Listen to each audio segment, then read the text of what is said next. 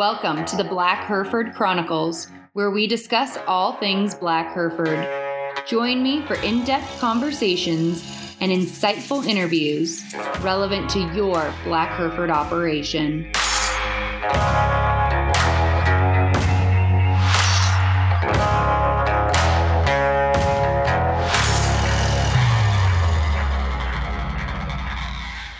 Before we dive into today's conversation, I want to fill you in on the latest sale info. April 1st was a Southern Classic sale down in Texas. The 16 bulls offered averaged $3,913 with a high seller of $6,750. The 14 bred heifers averaged $3,439, and the 18 open heifers averaged just over $2,500. Today's episode was a good one.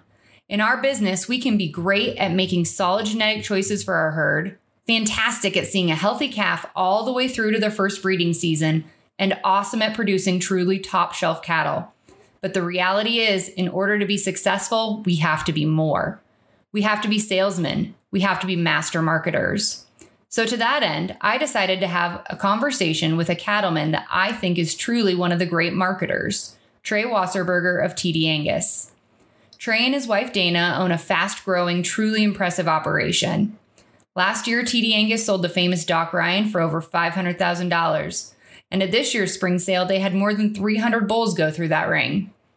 Trey epitomizes the word hustle and has some great advice for anyone looking to up their bull selling skills. We had an awesome conversation about the importance of selling your whole operation, not just bulls, and even went into the weeds just a little on some major industry-wide issues. I hope you enjoy.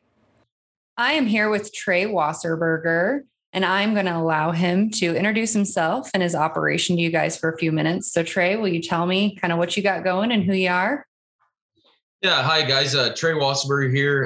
Me and my wife, Dana, own a registered Angus outfit here south of North Platte. We purchased in 2017 from Bill and Barb Rischel and run about 900 purebred Angus cows and sell about 400 bulls a year. And just got done with our annual sale a couple of weeks ago and sold to about 18 different states. And yeah, here we go. Right in the middle of it, getting ready to breed. So, yeah. So I've known Trey for a few years now, and one of the many remarkable things about Trey is that he is an excellent salesman. He knows how to market the hell out of his bulls. And that's why I wanted to bring him on and have a conversation about the importance of being a salesman and of marketing. So would you talk about the first step to me, in my mind, with marketing bulls is your culling practices. Mm-hmm. So would you kind of talk about that and what kind of culling practices you use? How important of a role does that play for you in your operation?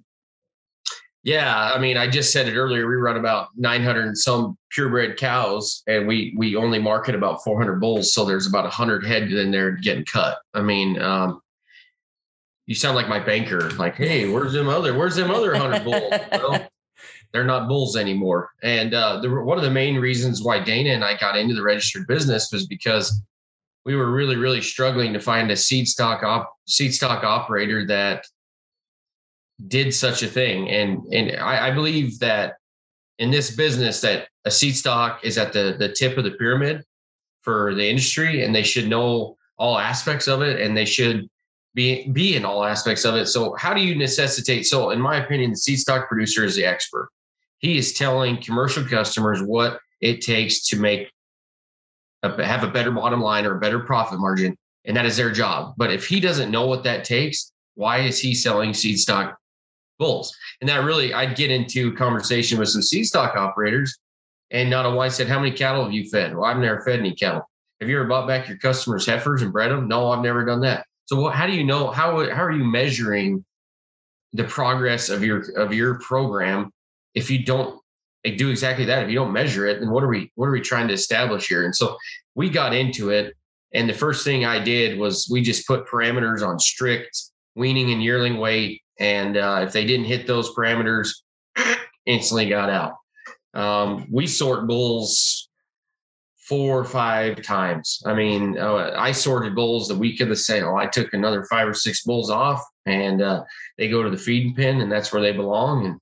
And then, God has his natural way of doing it too. And he knocks them out with a semen check. And that's good. It's good. It's incredibly difficult, but I think you need to have some kind of measuring stick of what makes a sale. And I always tell my customers, I'm not going to turn out a bull that I wouldn't turn out myself. I just won't. And that's got us a long way. And it's got us a long way down the industry in a short amount of time. But it's no doubt that this program is working because of those culling practices. And every year we raise the bar a little bit more and raise it a little bit more and a little bit more. And these cattle hold up better and feet and fertility. And it continues to just get better and better. So something that Logan and I talk about a lot and toy around with is incentivizing customers to get some of that information back to you. Yeah. Have you found anything that you think is working really well? What are your thoughts on how we get that feedback? Yeah. So when I was buying bulls as a commercial cattleman, which I think you need to start out as a commercial cattleman and then move your way up into a purebred industry. Because one of my favorite sayings I tell a lot of guys is every commercial man should run about 50 purebred cows, and every purebred guy should run about 200 commercial cows. And we'd have a hell of a lot better understanding of each other if we did. And so my problem was I was buying bulls that they're telling you they're going to genetically make you relevant, but there's no measuring stick. And so that was really hard for me to go by. And I owe it, I'm no different than you or Jimmy Joe or Billy John down here. The stoutest bull in the sale we all want, and he's going to bring over my budget. And that was incredibly hard for me to buy a $10,000 bull that I didn't know had genetic relevancy. When I bought this, I had to figure out, when I bought Rishel Angus, I had to figure out how to measure that these cattle are doing what I'm telling you they're going to do. And one of those is the TD feed test, which you're very, very, very well aware of. First couple of years, we had about 3,000 head. Now then we had 4,000. Our third year, we were at 4,800. Continues to grow. And all it is just a way for our customers to feed cattle. Because let's be honest, a lot of people forget what's at the end of the chain. And everybody thinks that we're just raising calves and pounds and it's not my problem what they leave. And that is bullshit. No pun intended. So we invented the feed test, and it's a way to incentivize customers. So it was really hard for me to get customers engaged to say, hey, you need to feed a penny your cattle so we can see where you're at and what you're doing and what you need to improve on and what you're doing well. And so I'll be honest with you, Jed, the first 6 months, I couldn't get a lot of people signed up, and they were just like, volatility in the markets and grain prices, and I don't understand the CME and the board of trade, and they're terrified of it because remember the old saying, that's the way Dad did it. Well, Dad's never fed them, and they were just scared of them, and it was something new. Well, we always sell them on Superior or sell them at North Platte Livestock or Oglala Livestock, and we're just comfortable with that. And I said, that's fine. I came together with my father-in-law, owns Olson Feed Yards, that hosts a feed test. We said we need to incentivize these guys to feed these cattle. How do we do this? And Kirk says, what incentivizes you? And I said, cash. He said, exactly.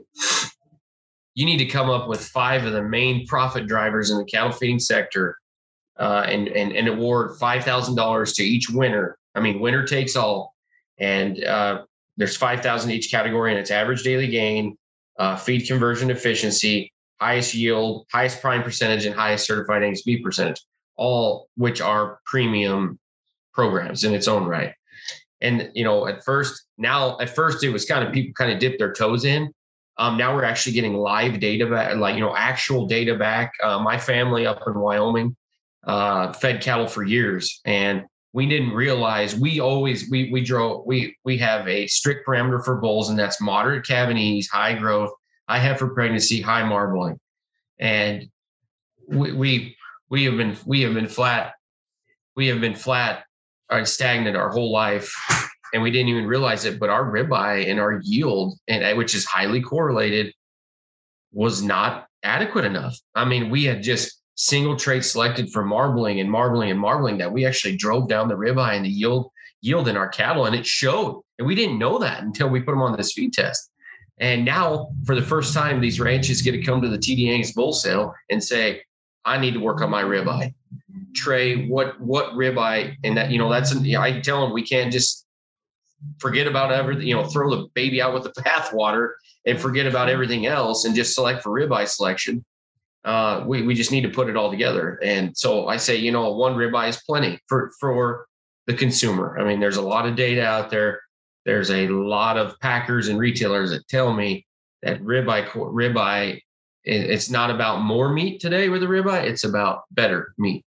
And that's a more consistent product, a highly marbled, consistent ribeye. And so we just need to, the past 2 years, they've came here and they bought some higher ribeye cattle. And hopefully here in the next 2 years, we see that correlating through its cow herd. So that was a huge incentivization for people to get engaged in the program. And it is completely blown up. I mean, you guys have won the feed test twice now. And highly competitive, there's about 4,800 this year. It's highly competitive, and it actually has driven. I asked my friend Greg Goggins, who sells these bulls. I'm like, what do you think is driving this deal? And he said this feed test has totally changed the landscape of what these guys are wanting to accomplish, because they know it's not just me showing up 5 years ago and saying, I need this bull because he's going to do this. It's, I need this bull because it's going to help my profit at the end. And they buy them. And I think there's just real benefits to getting producers involved in some of that vertical integration. And I know that's a naughty word, right? We're not supposed to talk about vertical integration like it could potentially be a good thing. But how dare you? If we don't know what our calves are producing down the line, we can't improve. Mm-hmm. And so even if the feed test didn't have the monetary incentives or the shiny belt buckles, just getting your consumers or your producers to see that through to the consumer end is so valuable.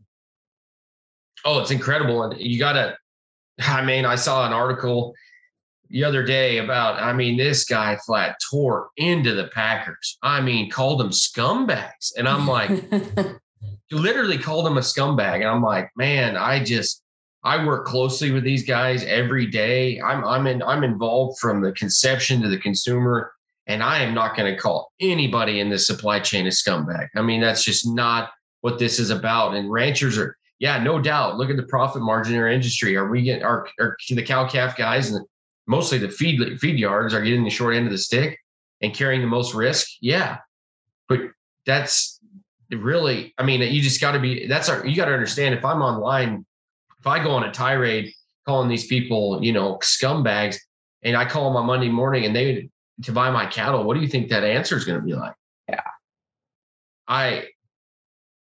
I'm an advocate for change. I'm an advocate. If you think this is going to help us, I was reviewing the transparency bill this morning that Senator Tester and Fisher are putting together. And man, there's some language in there about government regulation that just really strikes a nerve. And I don't want to be told how to market my cattle. And I don't have an AMA at all. I don't have a deal with a packer. And would I like one? Hell yeah. Let's go ask these feeders, do you want a packer deal? And I bet 90% of them would say yes. We would love a guaranteed spot to take our cattle.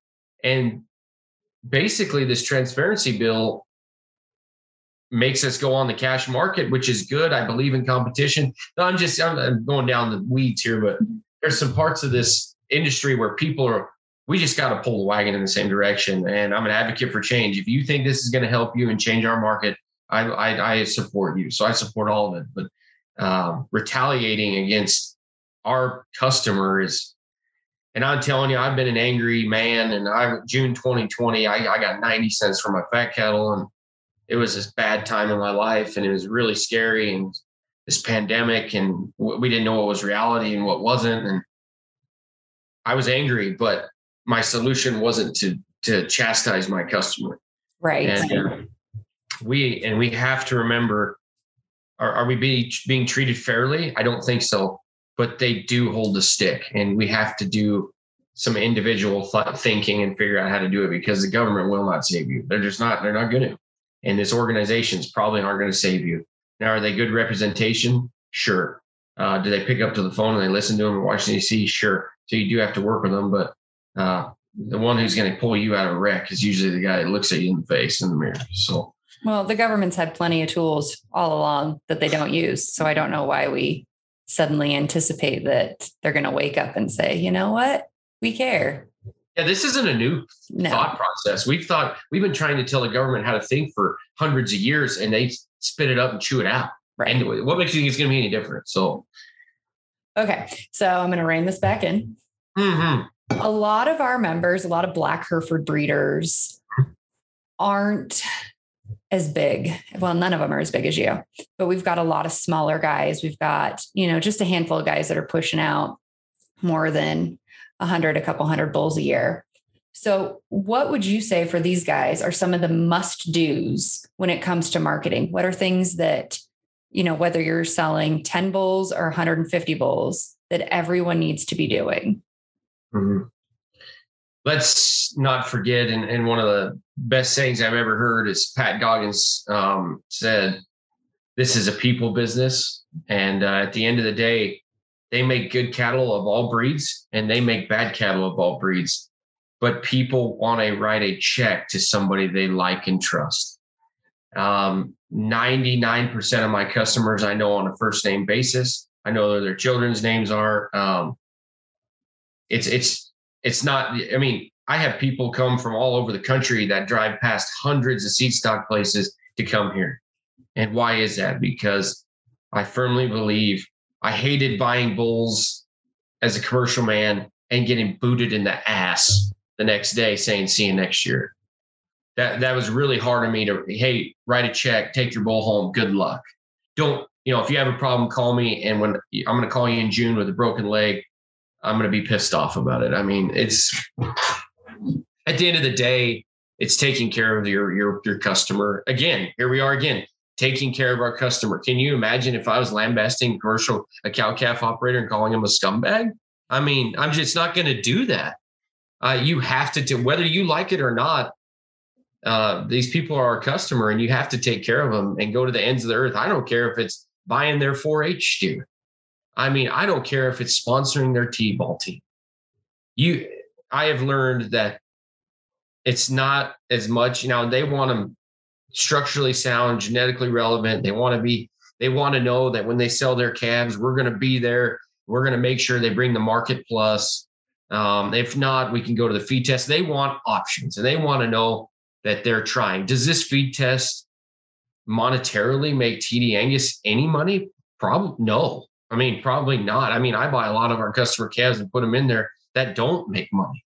And that's not what it's about. It's about just making sure that they have an umbrella under them. And I just think there's not a lot of seed stock operators out there that do that. I feel like that cow-calf operator that, sells his calves and he weans them on the truck and sends them to North Platte and they're gone. And the 1st of October, they just sell there. And so, hey, Jimmy Joe, who bought your steers? I don't know.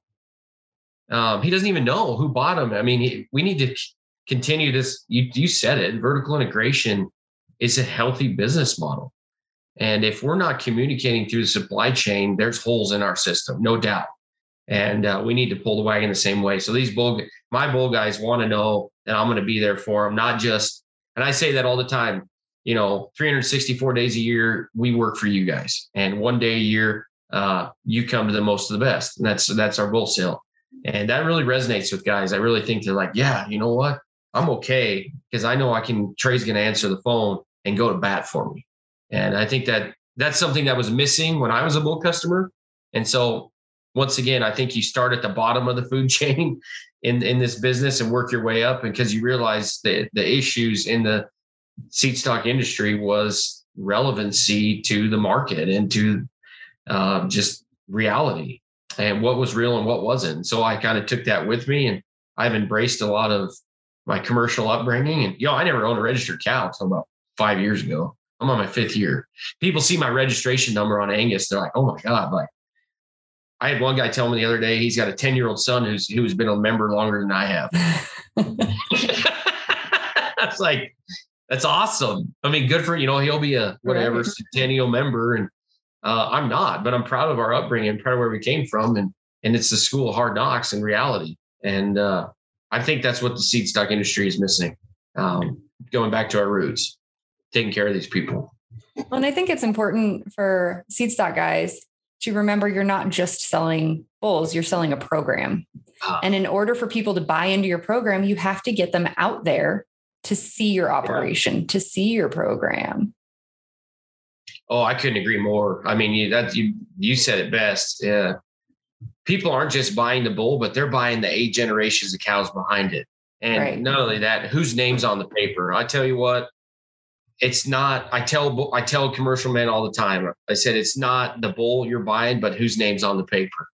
And that they're only as good as that family's name on the paper. And you better do business with somebody that's got integrity and honesty. And because you are buying into a program, this is amazing to me, but our family it takes us 5 years to go through the supply chain, to raise the bull that sires a calf all the way through the feed yard and to the packer. It takes us 5 years. That's a huge commitment. Yeah.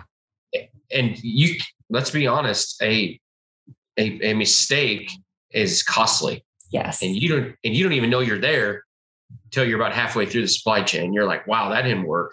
That's terrifying. Especially in this world of ET and one little mistake suddenly isn't so little. I saw a Hereford bull. I probably saw one of the best bulls of any breed I've ever seen at a stud a couple weeks ago with my friend Patterson Freeman. And we were enamored by this bull. We looked him up. His mother was a virgin heifer, and his mother and his grandmother were a virgin heifer that were aspirated IVF. He's got 2 generations behind him that have never had a calf already. I mean, I IVF and put in 300-400 embryos a year. So I believe in it, but boy, that's fast track in a hurry now. And I was talking to a Wagyu breeder, and he told me that they will take their replacement heifers. These are Wagyu, full blood Wagyu females. They will genomic test them. If she does not genomic test right, I don't care what she weighs, what she looks like, who her mother was. If they genomically don't, she does not excel in the traits that they're after, which is mostly cutability and marbling. They put an egg in her as a virgin heifer. And that blows my mind. I mean, so there's a slippery slope between this Pathfinder cow that's raised a calf every year and ratioed better than her contemporaries. But is she genetically relevant probably today in the market? No. 10-year-old genetics are just not worth what they should be. And so we have this crazy, almost mad scientist IVFing virgin heifers. And that's a fast-paced market. Now, he was phenotypically one of the best bulls I've ever seen. I don't even know how to read a Hereford EPD, but he was great-footed. He was stout. He was sound through his hind leg. He was masculine. He was long-bodied. He's big pinned. But is he going to be a breeder? I don't know. I mean, we took away the predictability of his pedigree. It's easier to watch. That's what we loved about Doc Ryan is there was 8 generations of rubies behind him that Bill or I personally watched, be born. And we knew there wasn't a hole in that pedigree. Right. And that's worth a lot, I think, in today's market. But okay. So if the most important thing is to get to know your customers, allow them to get to know your operation, sell your whole program, what's the opposite side of that? What would you say is one of the worst things or some of the really bad things a seed stock operator can do when they're out there marketing? You're going to make mistakes. We just talked about it earlier. A bad bull is probably as expensive as a mistake as you can make. And we all make mistakes. Diving into an unproven bull can be very, very costly because you know what? It's one thing to sell his sons, but then you're left with his daughters. Yeah. And that's a huge issue. And we used a bull here that it was not the bull. We did our homework and saw wet females, and we saw the bull himself. We saw his mother, and we kind of knew the pedigree in the back there, and he was not the bull that we thought he was. And now I've got his 2-year-old daughters out here that are got probably some of the plainest calves out there. And they move their way into the recip pen as a 2-year-old. And that's costly. Doing your homework on it. I think if you understand the business, if you understand the industry, you'll be able to cut your cut your risk down a lot for that. Another thing is I've learned to stay out of the riffraff. I mean, stay off Facebook and getting in and, getting caught up in the cliche and the drama that ensues, because this is a competitive marketplace and people want to run you down and just stay out of it, stay the course, put your chin down, go to work, forget about all the noise. We talked about that earlier. Wish I cared, right? That's a saying we use a lot. And I believe that today. Just steer the course, believe in your program, take care of your people, and you'll be successful, no doubt.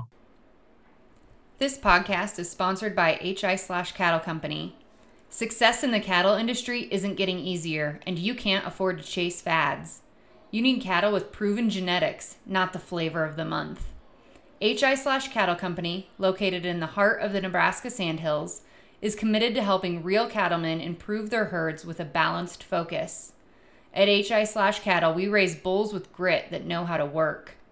There's still a few bulls available for this year. These boys came out of extreme drought conditions and are tough as nails. Videos and photos of the bulls are up on Facebook and the website, HI/Cattle. That's spelled out, HISLASH cattle.com. So what have you seen that works the best for you as far as getting your bulls in front of people? Everybody's using social media, print ads, websites. What do you think gives you the most bang for your buck? Man, if you're not a fan of social media today, I don't know what it's going to take. There's two things about social media that blow my mind, and that everybody has a smartphone today. Everybody. And you can reach them. And the way with geo-trafficking and data is collected today, you can reach virtually anybody that's looking for a bull. Second, I love this about social media. Most of it's free. Yeah. I mean, it is. And I buy ads with a lot of papers and do a lot of radio ads and things like that. But the outreach of social media is huge. And what we've learned from a lot of people are afraid to put their lives out there in front of people. Once again, back to that, the reality of, taking a few arrows and being ridiculed for something. My customers, I hardly ever show a bull. On our social media. I'm showing you the program. I'm showing you the lifestyle, the calves out on grass, or out shipping yearlings, or at a customer's branding, or I'm at the feed yard. I just try to, and it doesn't matter if it's Facebook, Instagram, Twitter, Snapchat. I mean, we're on all of it, and it's just an opportunity, and all that's free. And it shows one of my favorite words in the seed stock industry that needs to be more apparent is transparency. I really had a hard time 5 years ago getting into a program when I couldn't see the cow herd. We have a tour coming in today, a group from South Carolina. We have an open book here, and you can show up any time of the year. We're right off Highway 83. Access is obviously huge. We're lucky to be right off, southern part of the Sandhills, right off Highway 83. But I've got some of the best cowboys in the Sandhills buying bulls here just in the past couple of years because they came and looked at the cow herd. I showed our 2-year-old heifers to them, with calves on them, wet 2-year-olds yesterday to a cowboy. And he said, "These are the best set of 2-year-olds I've ever seen." I said, "Yeah, your cow herd can look like this." He's never bought a bull from me. But he was looking at the program and judging the program, looking at udders and maternal value and feet and the quality of the calves. And he was really, really excited about the way the 2-year-old heifers were carrying their flesh and holding up, let's be honest, we got 100-day-old calves out there almost, dang near, 90 some. We started around the 1st of January, and these calves are big. And they're working on these 2-year-olds, and we're getting ready to breed. And yeah, it's just we need to be more transparent as seed stock operators and accountability. I'm not just going to sell you a bull and say, see you next year. I want to buy back your calves, and we're going to figure out if this deal's working for the both of us. Because there's a huge secret within the seed stock industry and commercial cattlemen. If their program's not working, there's a damn good chance that seed stock operator's not either. Right. And it's unfortunate that a commercial man has to figure that out, 2 or 3 years later. Like, boy, my weaning weights have gone down. My fertility, I've got a few more opens a year. This isn't working. Well, go to the well and figure it out. And it's our job as a seed stock operator to bring the most viable, most predictable genetics we can to the market. But it's also the commercial man's job to dissect and dive into into these hundreds of programs and figure out which one's doing what you want to accomplish in your program. Absolutely. So you guys have always had a traditional in-person auction sale, mm-hmm. But I think one of the really interesting things that came out of the pandemic in 2020 was watching a lot of producers come up with different ways to sell bulls. I know your guys' sale in 2020, you were able to move forward as planned, but you were real early in the pandemic. Things hadn't shut down quite as bad as they eventually got. Mm-hmm. And so I think we've seen a lot of rise of bigger guys going private treaty sales. There's been some interesting live but online only auctions. Mm-hmm. I'm curious what your thoughts are on some of the alternative sales styles. And if you think there's a threshold there where, don't try to do an in-person live auction if you've only got 20 bulls. Is there a head number that you would suggest is a good threshold for that? In today's world, the new normal, right? And right. The new normal, and what does that look like today? And I'm going to tell you, a lot of it's just feasibility. These people just want to, you can't believe. So in 2020, March of 2020, the first COVID positive test in North Platte, Nebraska was on that Wednesday. We had a sale on Friday. My friend and I, Drew Feller and Greg Goggins, were in the back. I asked Drew Feller how many people we fed. We usually feed 300 to 400. He told me we fed 65. I said, wow. Whoa. Okay. And Bill Rischel came around the corner, and no one would admit it today. It's a funny story, but there was 3 little boys back there scared to death. I mean, wanting their mommies. I mean, we were terrified. And Bill Rischel, showing true leadership, came around the corner and said, what are you guys doing? I said, Bill, we got 70 people here. How are we going to sell these things? And he goes, you're going to go up there and you're going to sell them until you run out. And we're going to see how well you've done your homework. And your homework has been done in the last year. And we sold half the offering. We sold over 160 bulls online that day.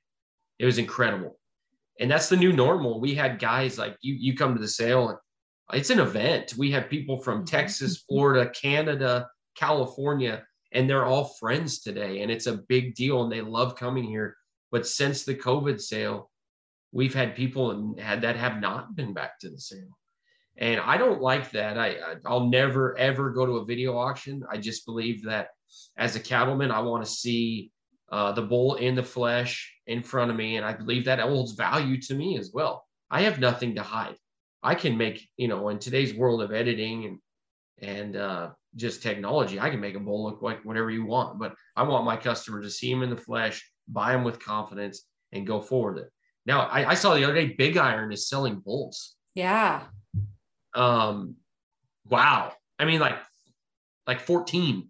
No, that's what a great opportunity. You talk about those guys that aren't, we get some ranches all over the country that come here because they can buy 20, 30 bulls, and half brothers out of the Ruby cow family, or the black caps, or the Empresses. I mean, they love that, and they've got a program behind it. But what an opportunity for a young breeder that's got 20 bulls out in his backyard to get in front of these guys that buy them online. I think it's if I was just starting out, I would be beating the shit out of that drone. I mean, I would. I'd be on Ranch World Ads. I'd be on every social media platform there was, saying, I got 20 bulls, private treaty, first come, first serve. Here's the floor. I think you'd be overrun. I think, and I like it being a little later. I'm getting calls today about bulls. 2 weeks after my sale, still. Have a little private treaty, have a little grill a few hamburgers, come out and buy a bull for 2 hours, and you don't have hardly any advertising cost into it. You just been online, or just sell them online at a video auction. We had an embryo auction last year, and we're fixing to have another one here pretty quick. And we were selling embryos for $1,000, and I had no advertising in them, all online. What an incredible opportunity for a young small breeder to level the playing field, in my opinion. And if you're that guy that's got 20 bulls, I mean, get aggressive and get online and utilize those tools. Were made for them, not for the big boys. It's not. What an opportunity for a small breeder, in my opinion. Well, and we even saw some interesting guys go to almost like a silent auction style where, send us what your bid is and we'll close bids on this day, and then we'll dig through them and see who's got the highest. Yeah. And that was not something I had seen pre-pandemic. So I saw that. I saw a guy do that, same deal, had about 22 bulls, and he had a sealed bid process, and it bumped his average probably $1,500 a bull. You look over there and your neighbor's looking at the bull you like. I'm going to be incentivized to put a little more money on it because I want him. You get one shot. What would be cool is the data behind that. I mean, like, here's Jimmy Joe over here who's only giving $5,000 for a bull, but in this sealed bid deal, he gives $7,000. I didn't know he'd ever give that for a bull. I mean, that's awesome. Yeah. That's intelligent. I think what a great idea, in my opinion. Well, and I think it's just something that seed stock producers have to get comfortable playing around with, especially if you're not running 300 bulls through your sale every year. If you're a smaller guy, you've got to toy with it. You've got to play around, see what works. Absolutely. I mean, you have to get innovative. You have to. If I'll be honest with you, we started when our first sale in 2017, we had 112 bulls. And so we've added 100 bulls every year, 100. Like my friend John Dickinson from California came this year in an epic drought. And he said, Trey, you basically added another sale to this. And I said, yeah. And I feel good on sale day. I will leave no stone unturned. I will do my homework through the year. And if chips fall where it may, I'm going to learn from it and move on. But it seems like we can get them sold. But we've had to do every year. I almost have to launch a new premium program to stay competitive. Not only just sell the bulls I got, but the bulls I'm growing with. And it's just part of the process. I mean, this is highly competitive, and it's not going to get any better, in my opinion. With most of the country, I saw like 78% of the country is in some sort of drought, and 94% of it is cattle country. I mean, yeah, this cow supply is going the wrong direction in a hurry, and selling these bulls is going to get tougher and tougher until it breaks open and rains. So you have to get innovative. You have to. There's a drought monitor right now. Yeah. It's part of it. So I'm curious if you have seen the whole ABS getting patents on animals. They got a patent on a Holstein bull, and a Jersey cow. Yeah. And I know there's a bunch of groups banding together to protest that and say, well, you shouldn't be able to get a patent on an animal. But boy, that's got really interesting implications as far as seed stock ownership. What are your thoughts? I've kind of dove into that, and this is just a new thing for the beef and dairy industry, but this is very common in chicken and swine. And they're just trying, and I'm telling you, we're a decade or two behind these other industries. And if you see it coming, it's probably going to get its way into the beef industry. And, the sex semen debacle and the patent on it was a huge fight. And this will be too. And now this is another leading semen company that's saying they get some kind of royalty off using this bull. And I'm going to tell you, my thoughts on government regulation. That is regulation. Absolutely it is. Saying I'm just going to tell you right now, if there's a bull out there at a semen company, I don't give a damn how good he is. If this semen company is going to say, we're going to get a percentage. If you make a herd bull, if you make a Doc Ryan, we get 10% of the semen royalties. I'm out. Right. I'm going to find a different bull. I'll create my own. That's not capitalism, in my opinion. It's not. It's using a producer that's going to put his, blood, sweat, and tears into this deal, and then I'm going to virtually rape and pillage them if something good comes out of it. I turned it around on them and said, what's going to happen if I wean a 500-pound steer or bull calf and I steer it? Do you still own him? Because guess what? He's at a loss. When they don't make the sale here, they are a loss, a huge loss. So do you own 10% of him? I want a check back. Nothing. Crickets. Crickets. So they want the up, but they won't take the down. That's bullshit. Right. It'll be interesting. And let's be honest, the legal system is broken, and it's all about who you know and who you got on your team. And it's going to be a bloody battle through court. And I hope they end up on the right spot, but it's coming, no doubt. I'm worried. Yeah, I'm more worried about custom guys, a commercial cattleman that buy 400 units from the said semen company, and then that company comes back on them 2 years later and wants 10% of whatever, because let's be honest with you, they're not going to be educated about this at all. And that's terrifying for them. I mean, we do as seed stock operators, we're very, very aware. I'm just not going to do business with them. And I hope the commercial cattlemen pay attention too, because it's coming, no doubt. That education is probably going to have to come from the seed stock producers as you're developing those relationships with your customers, making sure they know, hey, this is coming. You better be paying attention. Absolutely. We have a AI semen service here. We will go, if you buy our bulls, we will come breed your heifers for you, and we'll hook you up with a bull that is proven and it's going to do you a good job. And that's my job to say, hey, this bull's got a royalty tied to him, and I don't think you want to do that. They're going to go, what do you mean? I said, see this small print in this catalog? Yeah, we're not going to do that. Oh, yeah, you're exactly right. That's our job as seed stock operators, to have that conversation. Good point. Okay, so I like to end every episode asking, and I know that you are not in the black Hereford world. You're an Angus guy through and through, but you've had a little experience with them. Mm-hmm. What's one thing that you would change about black Herefords? Boy, that's a great question. Let's be honest with it. There's a stigma with them because it's different. They've never seen their neighbors have one. They've never seen it on a show, a large show. Promotion. I firmly believe, I told you about that Hereford bull I saw 2 weeks ago.